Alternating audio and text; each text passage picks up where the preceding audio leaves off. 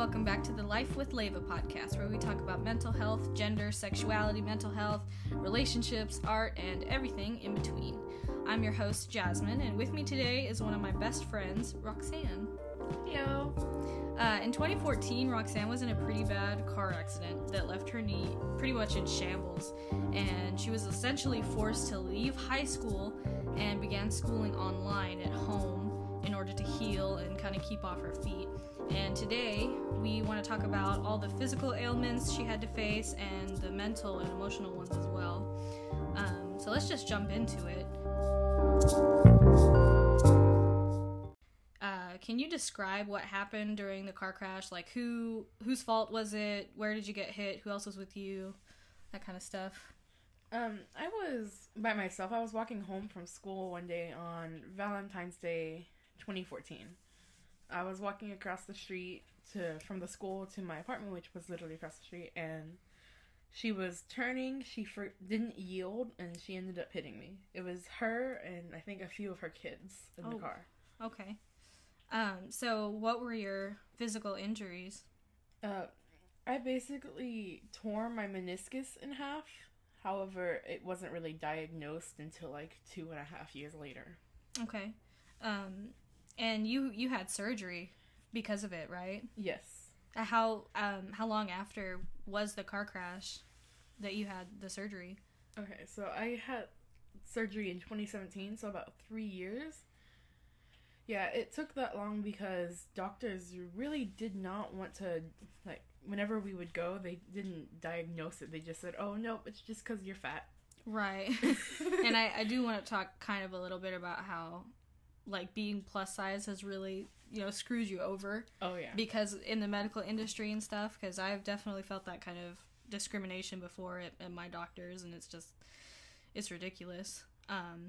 Were you anxious about being hospitalized, like with the surgery and everything? No, I actually wasn't. I was just like, okay, cool, I get to see what it's like to go under anesthesia. Right. So what was the scariest part for you out of the whole experience? Honestly, just the reality of having to pay the bills, because we didn't know whether or not we would win the lawsuit, and even if we did, we didn't know how much it would try to cover. Right, yeah. And so my biggest scare, honestly, was the fact that paying these bills might put us out of house and home. Mm-hmm. I do want to talk a little bit more about that legal battle. Can you tell me more about the lawsuit? Like, what was kind of like the rough timeline of it? So I'm curious to know more about the mental aftermath. Like, did your state of mind changed after the car crash, right? Oh, yeah. Most definitely. How do you think it affected your day-to-day life? Truth be told, I'm still a bit scared of cars now. Well, yeah, obviously. But, like, it's not like I don't want to ride in one. It's just being near them kind of makes me feel like they're just gonna start up randomly, and it scares me. And when they do start up, I just, like, kind of jump. Like haunted cars. I'm kind of just nervous about going outside in general, because in this area that I live, it's common for things like that to happen. Mm-hmm. Oh yeah, as I came here, I saw a truck speeding down the alley, so I was like, wow, okay. So it's just pretty. It's scary. Yeah. Having to go outside, and it does make me feel like it's gonna happen again. Mm-hmm. Even though it most likely won't. Yeah. Did it make schooling more difficult for you? Like the injury? No, like the emotional stuff. Oh. It did, actually.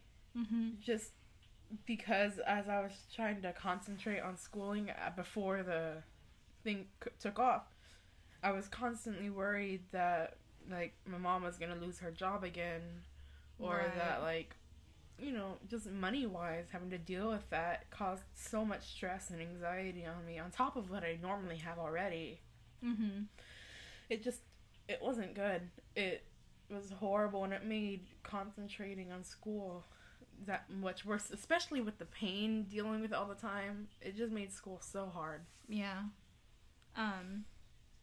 So do you think you suffer from some kind of PTSD because of it? I wouldn't go as far to say it's PTSD, but it does like, linger. Yeah. Like, definitely, for sure. Right. So, you definitely have feelings developed about cars and stuff like that. Oh, yeah. So, you don't really have problems driving in them. I don't know how to drive anyways, but... Right, but, like, if you wanted to, do you think you'd be able to learn and everything? I'd be able to learn, but I'd be very hesitant about actually driving by myself. Right. Just due to the fact that I'm afraid that one day I might hit somebody else. And have them go through the same thing. Right. Do you think the accident has caused you to be more aware of your surroundings when you're in a car? Most definitely. Yeah. I panic if a car gets even like an inch too close. Yeah. Even if I'm too. in another car, Yeah. I freak out inside, and I'm just like, I'm gonna die. So how do you feel today? Like mental wise or injury wise? Both, you know. Mental wise, like I said, I'm still hesitant around cars and all that. Right. But I'm doing better in that in the sense of this. Mm-hmm. And physical wise, I do have injuries that will sustain for the rest of my life. And my knee does pop and lock and all that Lovely. every now and then. Yeah. And like it does lock up and it hurts, and I constantly have to stand up, sit down, like stretch my leg. Mm-hmm. And it's not because of what the injury was. Like a torn meniscus is common. That is easily treatable. It's just the fact that I walked on it and it transformed made it so much worse. Else. Yeah. Which it's a given, you know.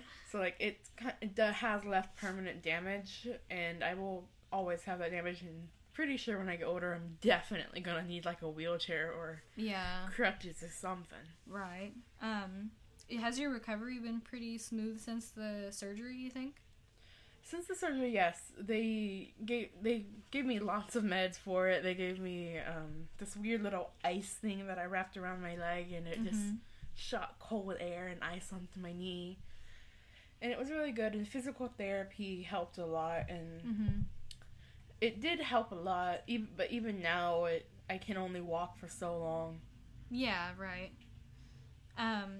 So I'm going to ask you a few more questions, and then we can wrap it up. What advice would you give to someone who was in an accident like this? Like someone who was in your shoes?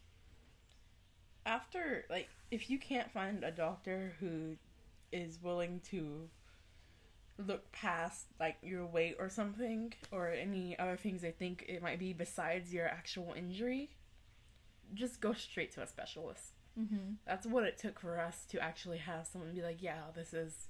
Yeah, just don't waste the time, you know, if they're not giving you what you need.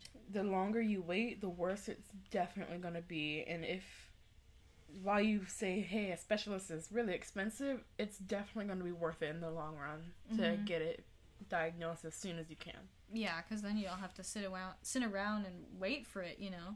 Oh, yeah. So how do you think, like, people can help people who are in your shoes kind of ease the burden of everything? Be patient, because, like I said, it makes it hard to walk around and go outside because it's like cars. Right. You get terrified of cars. Mm-hmm. And so just kind of be patient and help them go through everything. Like, even if it's just for school, you can be like, hey, my friend had this. Why don't I go over and teach them what I learned in class today so I can help catch them up. Mm-hmm. Like, even something as small as that will help so much.